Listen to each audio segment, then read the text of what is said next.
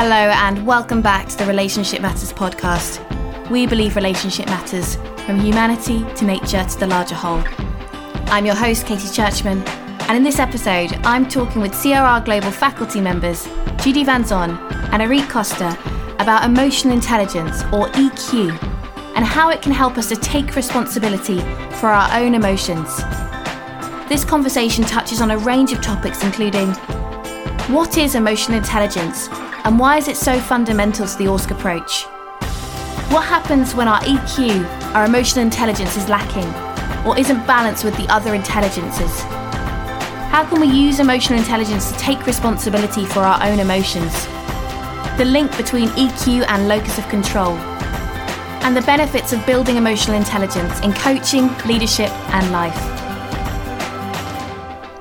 Arit Costa trained as an organisational psychologist and specialises in coaching partnerships, teams and leaders.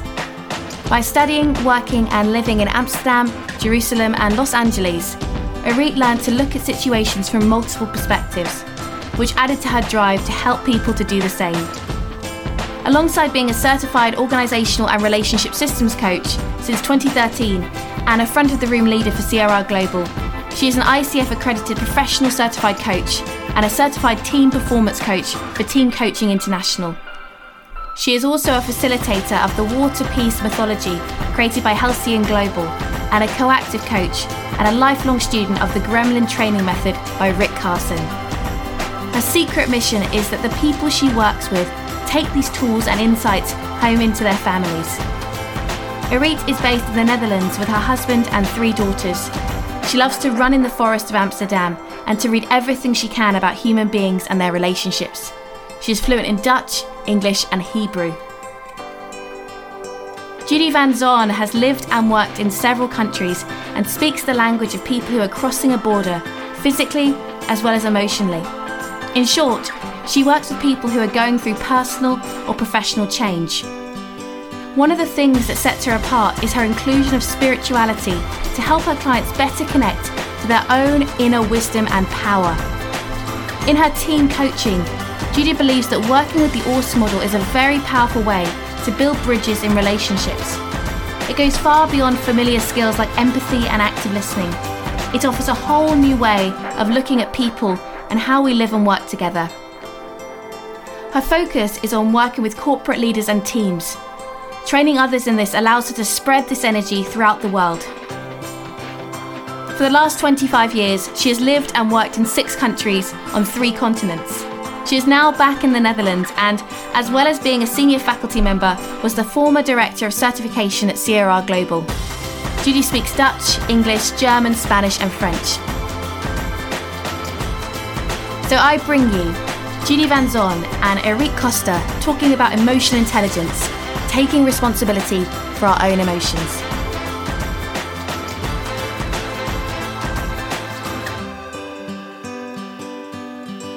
Judy, Arit, welcome to the Relationship Matters podcast. I am very excited today to have you both on the show. Same here, Katie. Lovely to be here. Always a joy to listen to your voice. And as soon as you speak your introduction, there is this vibrant energy already. So thank you. Happy to be here. And I'm very excited about this topic today, emotional intelligence, EQ, and taking responsibility for our own emotions. So I guess maybe we should start with what is emotional intelligence, defining what this is. Yeah, I think that's a great idea. Really getting to that basic part of what is emotional intelligence. So I think, Judy, there's a couple of things that we'd like to highlight. And I always think that the first part of it is really just having awareness of our own emotions and our inner experience. What do we feel like? That part. And our own emotions, what do we feel like? It's really like looking inside and being aware of that. And why is that awareness so important? Because once we're aware, we are at choice. And in the choice we are making, we can make smart choices, being intelligent, or maybe not so smart choices, which often happen when we are not aware of what's going on. So it's really focus inside and being aware of what's going on inside. And it sounds like one of those things that's simple but not easy. Yeah. Absolutely. Absolutely. So I think that's another key aspect of this is that sometimes I think that emotions tend to scare us, tend to scare people because they can feel quite overwhelming. I think that being emotionally intelligent also means that we kind of get brave sometimes and know that we can experience our emotions and that we will come out actually quite all right on the other side. I don't know if you're familiar with the children's book, We're Going on a Bear Hunt. Oh, yeah. So in there, it's the saying of we cannot go under, we cannot go over, we have to go right through it. And I think that holds really true for our emotions. Emotions are just there to experience. Just there to experience. I love that, Irit. Because there is something about, I don't know, it has an image, the image around emotions is, like you said, as if it's something scary. But we never went to emotion school, right? We've never learned how to recognize them and then how to be with them. Actually, I almost said how to deal with them. It feels like it's something we need to deal with. That gives it a heavy connotation as well. But let's just experience them and take them as a source of information. Yeah, so we hold a sense of lightness and curiosity around emotions. They're just part of life and the foundation of stepping into a relationship. I love how you're holding this because I think so often we end up categorizing our emotions into good or bad. You know, happy is good, sad is bad. And I think picking that up from a young age, we end up then maybe marginalizing certain parts of our emotions. And then, Irit, to your point, we don't go through them, we run in the other direction. Yes, absolutely. And I think that's a really big gift, actually, that I received growing up from my mother, who always taught us that feelings are just okay. All feelings are welcome. We can just have them. And there is a big difference between experiencing emotion and acting from emotion. So we can be angry. We don't need to lash out. That's two different things. We have a choice. But just the feeling itself is not bad. No feeling is bad. It just is. And I think that was really, really helpful growing up, but still to this day that I really feel that way. Wow. So Irit, it sounds like actually you went to emotion school. You had some good and foundational learning around it. All feelings they just are. And let's not marginalize them. Well, then, of course, we're all full into the waters of deep democracy. Who knows what's good and what's bad and what's the side of us that we actually marginalize. So it sounds like a good foundational piece. Feelings just are. Yeah, and I love, Judy, how you connected with deep democracy, because that is really what this is about. It's about creating room for all those emotions and not labeling one as better than the other. And one of my favorite movies of all times is Inside Out, where I think that point is actually made exactly where, just by eventually embracing all these emotions, we get healed. So would you say then this awareness of the variety of emotions that live within us, the variety of different, I guess, reactions and responses to the world around us, does this give us more choice then in our lives? Great question, Katie. Awareness always leads to more choice. Even if you are aware, like I am marginalized, I feel angry, but I'm marginalizing it. Even that awareness in itself already gives you the choice. Like, do I want to continue marginalizing it? Or might there be something here for me to learn about? Is there some information here for me? So I think, that's the big, that's actually what as Oscars we also do, we reveal the system to itself so that it becomes more aware, and therefore there are more choice points available. Now the invitation and maybe also the challenge is, of course, what do we choose and what do we choose for? Yeah, absolutely. I also think that the awareness of feeling emotional actually can help us reveal our inner system of self to ourselves and learning from that, like what matters to us. So when we get really angry, that can be a signal for something that's really important to us being trampled. Or if we experience joy, it may mean something about or we learn something about what's purpose for us or what matters to us as well. So then knowing that and sort of being able to uncover that within ourselves then gives us a choice to act and to maybe make a change. Like emotion can be a signal for change in a relationship. So if there's a lot of anger, we can say, apparently there's a need to change something here because there's a need within the relationship or maybe multiple needs that are not being met. What do we want to do about it? I've never thought about emotional intelligence as a deep democracy process in itself, because it reveals some of those parts of self that we might be marginalizing or ignoring. And actually it holds all of them, all of those voices, even if they're uncomfortable, to be voices of that system of me. Yeah, that's nicely said. It's voices of the system of me.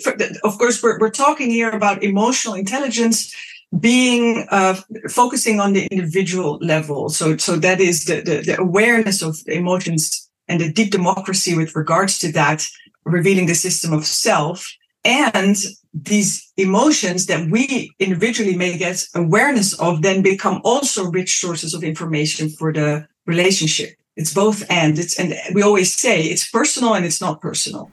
So I guess I wonder, there might be some people listening who think, yeah, but I work primarily with teams, so I don't know how this applies to the ORSC approach. Like, why is this fundamental to the ORSC work? What would you say to them? Well, already in the beginning of our program, we teach about the 3 intelligences, of which emotional intelligence is the first one, focus on I, and then social intelligence, focus on you.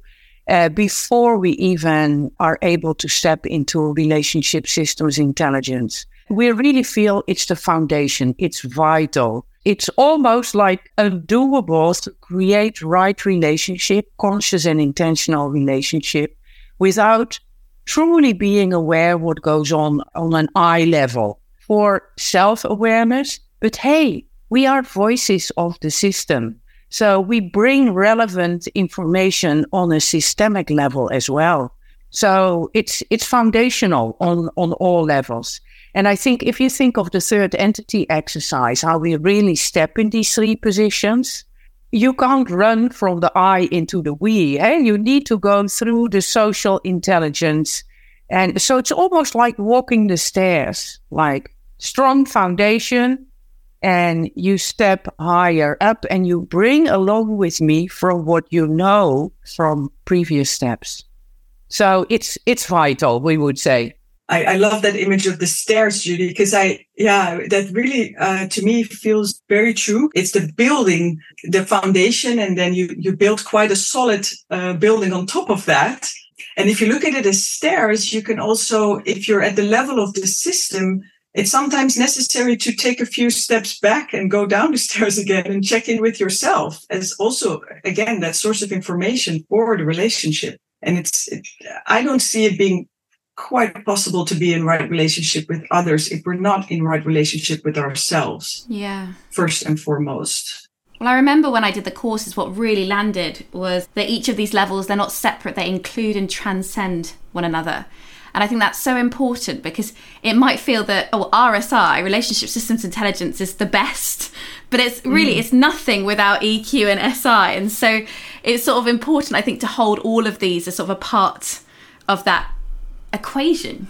Yeah, I heard you say it's not like Relationship Systems Intelligence is the best, sort of, and one is better than the other. No, including and transcending. I thought that was lovely framed. Well, what came up for me is that we always say we hold a soft focus on the individuals and a strong focus or a sharp focus on the relationship, but we really need both. And we compare it to this tennis match where we look at the match and we do, but you cannot have a tennis match without tennis players. So it would be weird to exclude one of them. Deep democracy on an intelligence level. All are needed, all hold information. And yes, maybe sometimes as an OSCAR through your OSC translator, we are so focused on the relationship that we might lose some of the focus on the I, but it's vital, it's foundational. Yeah. And this is really interesting because I have a couple of clients right now who would describe themselves as empaths. and they care a lot about other people, but often at the expense of their own needs. Yeah. And it's almost like they've dialed up that social intelligence, and they haven't really, maybe it's dialing up that so much that the emotional intelligence is barely present. And that leads to them feeling, I guess, neglected within those relationship systems that they're in. Mm. And I'm wondering, sort of, what's the challenge then when this shows up, when we maybe dial up one of the other intelligences, but we miss EQ? Mm. Yeah, that's a $1 million question. And we were also talking about that beforehand. Because I must say, as a practitioner, in all honesty, I sometimes work with a system, holding the system as my client, but then have a feeling about one or more of the members of the system. Well, you know, a little bit more self-focus you might actually benefit from. And it's for me, it's quite a challenge to reveal that back to the system without making it personal about that one individual. But still, if you think of the toxic behavior, stonewalling is one of them. So somebody that's not fully expressing the I voice is, in a way, it's like stonewalling the I voice. And I think that was what was coming up for me. And for us as practitioners, it's like the invitation how to still hold that individual as a voice of the system. It's not about that one individual, but the fact that you see something happening over there is impacting on a systems level as well, of course. I love that framing, stonewalling the I voice. I think sometimes when this shows up, it can almost feel like martyrdom in a way. It's like these people might help everyone but themselves. Yeah. And yet that is in itself a toxic behaviour, because you are a voice of that system. And so it's somewhat incomplete then. It's not fully RSI if EQ is absent. Yeah.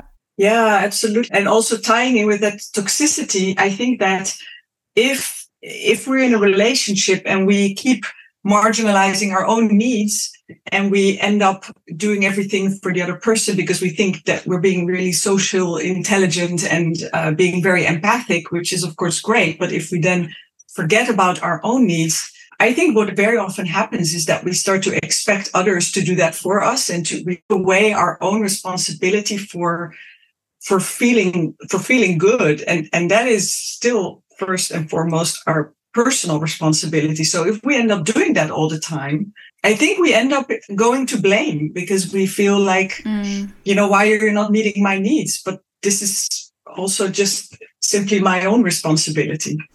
Yeah. I didn't think about that, but it gives away our agency in many ways. Absolutely. If we ignore that voice, that I voice, whatever emotion's coming up there, we're marginalizing ourselves within a system, whether that be a family system or a team or an organization. Yes. Yeah. And just wanted to underline, Irit, what you said. I love how you framed that. If we marginalize our own voice, maybe we start expecting others to do that for us. And that if we don't take responsibility, we usually project it on the outside, expecting others to do that for us. As I was listening to you, I sort of remembered a situation where I was in not a professional setting, but a personal setting, and there was somebody who was all the time there for all the others, but I had no clue, who is this person? What is, it felt like very incomplete is a word that you used, Katie. And it made me feel uncomfortable. Like, who are you? Who is sitting around the table? Which I think is a very vital point as an Oscar. We need to know who is sitting around the table with me in this system. And everyone deserves a seat at the table, right? So I love that metaphor, Judy, because that's being in right relationship means that there's also room for everyone. And you have to take a seat, eh? Yes. Exactly. There's a chair for you at the table. Go take a seat and speak your voice. Yeah. And you wonder why the marginalization happens. What comes up to me now, I don't know if it's true, but if you think of edgy voices at the edge, where often the seed for change is happening, but it feels like edgy to speak those voices often. It's usually easier to just go with the primary and sort of blend in with that. But then really take your seat and speak an edgy voice. Yeah, that is asking for a certain level of boldness as well to do that. But how needed it is for systems to move forward. I think for myself, I always recognize a physical signal when my stomach becomes nervous, like, just before you go onto stage, that kind of feeling. And then I know I have to do or say something. There is something going on inside of me that I need to express. And I don't know. Do you have similar things like that, Irit? In the context of, it feels a little bit edgy to speak my I voice. Yeah, absolutely. I think what happens is that it's sometimes very scary. There's an emotion again to say what we really think, especially if we have a history of maybe not such positive experiences within groups. Yeah. Groups can sometimes be very unsafe places for people, and if you have that experience, I think to speak up, to make your voice heard can be very, very scary. And I think that is then a signal for, something important needs to happen and change needs to happen as well. So I think if we kind of lean into that and see ourselves as a voice of the system, that will also make it much easier to speak up. It's not just about us. It's also information that we have for the system that needs to be heard. Yeah. The I voice as a voice of the system. Yeah. Not just important for self, but important for the system as well. Yeah, so there's if I may just underline that, what I realized as I was listening to you, Irit, that there might be a history. So that's another part of being self-aware, not just what am I feeling or needing or whatever right now or noticing, but like, what's the history that I've experienced in these kind of settings, and to be aware of that as well. Sort of patterns that you easily fall into, expectations that easily come up for you, is also a part of being self-aware and building your emotional intelligence. Yeah, I just think that what you just mentioned about prior experience being so relevant, I think that it is very relevant to the experience of emotions. And that's, I think what might also be helpful when we talk about emotional intelligence is to know that we are actually very active participants in the creation of emotions,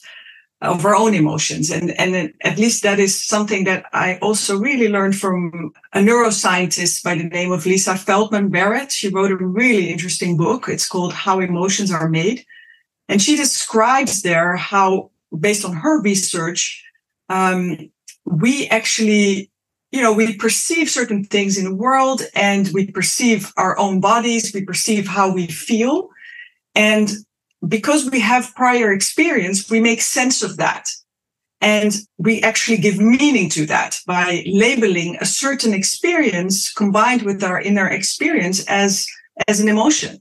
So let's say we get, our heart is thumping and we're flushed a little bit. And she describes how if that happens in the context of a terrible event around us, then we may label it as we're really sad. Whereas if we are just to go on a vacation, we're about to, go on our way, then we may label it as excitement. So the stories that we tell ourselves about the situation that we experience actually make us create those emotions. So that is where we have a lot of influence. Yeah. And coming back also to the notion of agency that we discussed before, I think for me, at least, that realization that we have such an impact on the emotions that we experience, we actually create them for ourselves. I think that was quite revolutionary. Yeah. Yeah, I love that point. And you're making me think about, I read this article around how our emotions are also somewhat culturally constructed as well. Yes. And it was comparing the difference between how emotions are read in the Netherlands compared to the USA. And actually certain things read quite differently. And I know in the UK, sarcasm over here reads like a form of humour, but you take that out of the UK and it can be quite rude. Yes. And it's just interesting how emotions can also have that coding that comes from our culture. And yet we do have a choice. We could choose to maybe code them differently so that sensation in our belly doesn't have to mean nerves. It could mean excitement, as it does for a lot of athletes when they get trained in this. Yes. The words that we use, the way we describe a situation to ourselves, we give information back to our brain, and we scare ourselves. If we label some behavior as, oh, they're being defensive or they're being resistant, we get ourselves on edge to, go for a fight or to maybe to get a little bit scared. Whereas if we label that same situation as, oh, they're maybe trying to voice something that's really important to them that has not yet been heard, we set ourselves up for a completely different conversation and a completely different relationship. So we co-shape that experience and the emotions that go with it. Yeah. That's lovely. Yeah, that's so true. Yeah, you said we're active participants in creating our emotions, using the word labeling.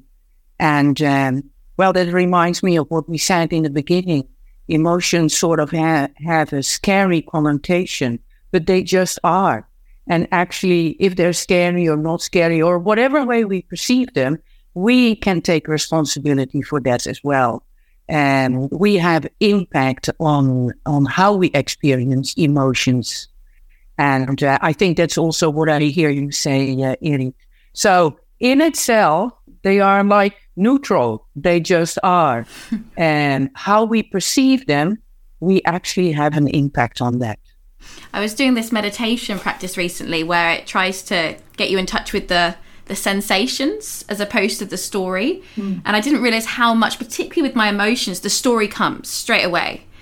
And actually getting just that sense data can be so interesting because suddenly there's all these different potential stories that come off that.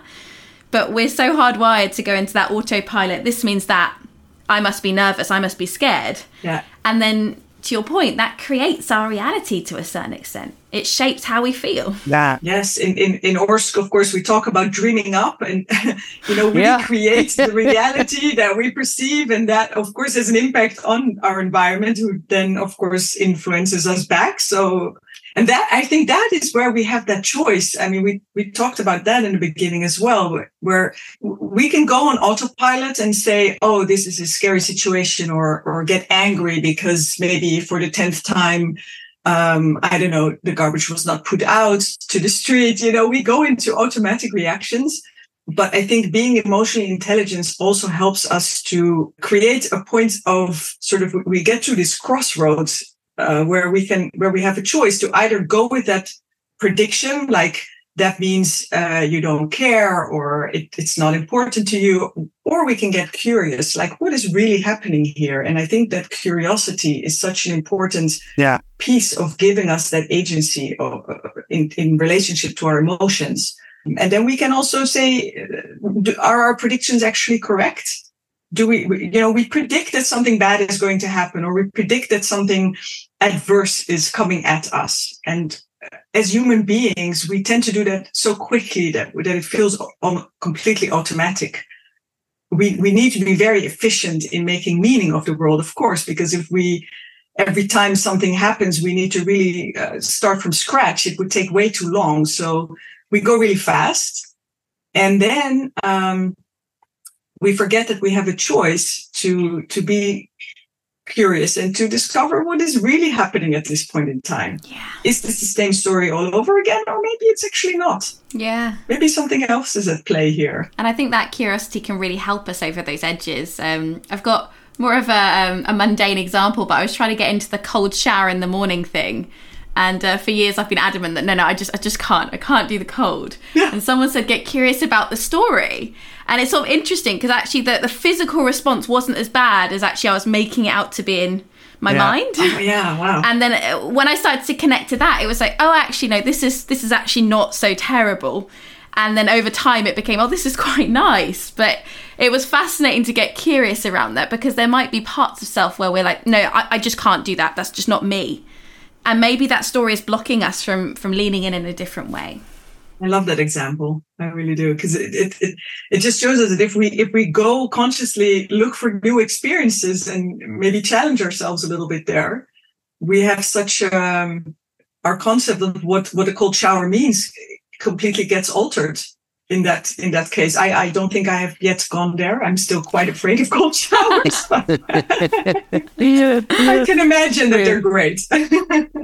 I also prefer a lukewarm bath. So instead of what is emotional intelligence, instead of autopilot to being fed by whatever, really being curious and in the moment, what's here now. You referred to, Katie, to meditation. I am a meditator.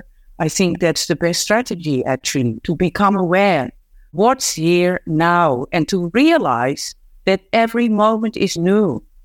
Currently, I'm not feeling what I felt like yesterday or 5 years ago. There is only the now, and meditation is such an amazing tool to help us get in touch with that, and then be at choice. Would you say then emotional intelligence helps us to dial up our internal locus of control? Because whilst meditation sort of shows us that everything's constantly changing and actually a lot is actually beyond our control, would you say it maybe gives us agency where we actually have it, as opposed to agency where we don't? That feigned control that often we're grasping at. I feel that, well, maybe we need to do another podcast meditation. I think so. Because there was something triggering me where you said, Katie, like, meditation is teaching us that we are not in control. And yes, I'm with you on that. What it does offer us, and in that context, I think it's helpful as a strategy to build your emotional intelligence, is that every moment is new. And there is, what the notion, what we started out with, that emotions just are. The good or the bad is grounded in history and storytelling that comes from history. But what's here now, just now, and that moment by moment is. And so are we out of control? Well, probably to a lot of extent, yes, we are. However, I prefer the language being at choice. We are at choice once we are aware. Are we in full control? No, probably not. But the thing we can control is making a conscious choice. It's like sitting back a little bit, like, oh my God, all of a sudden, all kinds of things are happening. What's happening? What's the game that's played here? And then step back in and be a choice of how to move forward with it. I love that switch of language from control to choice, and maybe not to rewrite the whole model, but maybe it should be that internal locus of choice. Yeah. That feels more apt here for what emotional intelligence gives us. Yeah, absolutely. I like that too. I think that the whole idea of the locus of control is that it really ties back to that sense of agency, that we have influence. We have influence over what's happening to us. We're not sort of just dependent on others for feeling a certain way. Nobody can make us feel a certain way. Like very often people say, yeah, you make me feel angry or something. It doesn't, I don't think at least it works that way. So we have more agency. Control, I agree with Judy that I wouldn't really use that word, because emotions are not there to be controlled. They're there to be experienced, but we have influence. I think locus of influence would be great too. So, because one really important way that we can influence our emotions is to be aware of the fact that how we feel, how our bodies feel, has a big impact on how emotional we get. Like if we take good care of ourselves, and I think, meditating might be a great way to do that, but also getting enough sleep and eating well and spending time with our loved ones. I know that if I feel a little bit down, that spending time with my daughters and just hanging out and having fun is one of the greatest ways for me to feel better again. So making sure that we take good care of ourselves makes us much more of influence on our emotions. And if we don't sleep enough, we get quite emotional, most of us, or eat if we don't eat. I know you're probably familiar with I love the word getting hangry, when we... Yes. I think that is so true. If we, I used to have that for years. If I didn't eat in time, I would be like, "Oh, my blood sugar is down," but I didn't realize it at the time, so I would get so upset with everyone. And then I learned that it's probably wiser to eat a bit, and things look completely different. I love where you're pointing us, because I think the body is such a resource, and quite often we try and think our way out of emotions. When I'm doing presentation skills training with people, I'll often talk about the body first, because if you're sitting down, for example, as many of us do in our home offices, it's going to have a certain impact. We're going to release certain chemicals in the brain. Whereas if we stand up or have our shoulders back at the very least, that's going to send different chemicals to the brain. And I love the idea, and it's a little known fact that there's more pathways from the body to the brain than the brain to the body. And I just don't think we use this fantastic resource enough to change our state. And so I love the influence piece, because I think we do probably have more influence than we actually tap into. Yes, I really believe that. There's maybe this is a side street I'm stepping into, I don't know. But it feels like up until now, we've been talking a lot about, walking the stair upwards, like emotional intelligence is the foundation to step into the other intelligences, and they're all very important. It's almost like, let's walk down the stairs as well. What does systems intelligence has to offer to the other levels? And then specifically given the topic of what does it have to offer for emotional intelligence? Ooh, I love that. I think actually that being in relationship and the way we learn about that through ORS, like being in conscious and intentional relationship and developing that we awareness. I've learned so much about myself because of that. And by being in relationship and awareness of what's going on there. If I now walk down the steps, I so much understand much more of who I am, what's important for me, what triggers me, all kinds of sides of me.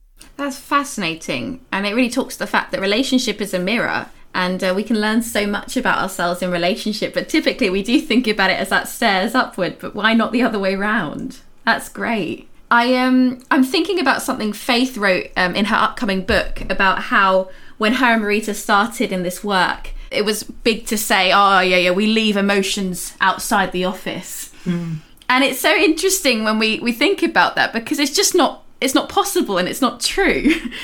If we think of systems work, they're always going to be there, whether we deny them or not. And so I wonder, what are some ways that you help to create awareness around emotional intelligence when you're working with a system where that frame of mind might be more prevalent? Emotions aren't for the workplace, they're for home. Yeah. I immediately think I completely recognize that. I think there's a shift going on in that sense, but still there's a lot of workplaces where emotions are for home. Yes. And I'm immediately thinking of a team that I was recently working with together with a colleague of mine. And over there, the whole notion of having emotions and showing them was really, really off limits. So people were really scared to show that they were maybe sometimes feeling overwhelmed or scared to say something. And I think what really happened during the sessions is that also, again, in the spirit of deep democracy, they crossed some edges and started actually voicing that and showing that. And I think what really helped was that the manager of the team also led the way and did that as well, normalizing that this is part of human experience. And I think once that happened, people started to really relax a bit more about that. And so I think everybody can lead the way there, but it's fairly important that people who are in leadership positions in sort of the role of the manager or the leader, promote psychological safety by not just saying we can be ourselves here, but actually also showing that and demonstrating that. Yeah, modeling that. So that's a great circumstance. If the team leader is able to model it or even contextualize it a little bit. If even that is not happening, I think how to bring it gently into the system's awareness. I'm using signals. I think, our emotional experience, even before we give words to it, even before we are aware of them, it's demonstrating in our signals. And of course, this is our intelligence dimensions, picking up those signals and folding them. I tend to introduce that in a very gentle and light way, like I'm noticing, well, whatever the signal is, there was a light smile on your face. What's that about? And that's usually a gentle invitation to speak to what's going on an experience level more than on a cognitive level. Because you mentioned the word experience, I think that's a very accessible word for teams. Because if we ask about what are your emotions, that can trigger a reaction of, well, that's not here. Yeah. But if we speak about experience, how do you experience a certain situation, that sometimes is much easier to speak to. Yeah. In the same vein as team coach, you can also use your own bodily signals or whatever signal in the context of parallel process. It's almost like reporting out from over the edge, like saying, wow, I'm naming the emotional field. It feels like there's tension here. And what are you noticing? Very simple, light, easy, low, well, for us, low edgy ways, but maybe for the system, very high edge, I don't know. But just modeling it for them, demonstrating, gently inviting, and then for sure acknowledging when some of the emotional experience gets expressed and somebody really steps into a courageous space to also acknowledge that, reveal that back to the system, and maybe checking in, like, and what's the impact of that? If also that voice gets expressed. I don't know. I think the most foundational thing is, apologies for my language, but like emotions we leave at home, it's like bullshit. Just really trusting that, of course, that's not true. So they're here as well, but then honoring their primary. It's not in their primary to bring that into an expression, gently nudging them over the edge. And I love what you mentioned there, Judy, about how this is so useful for us as systems coaches.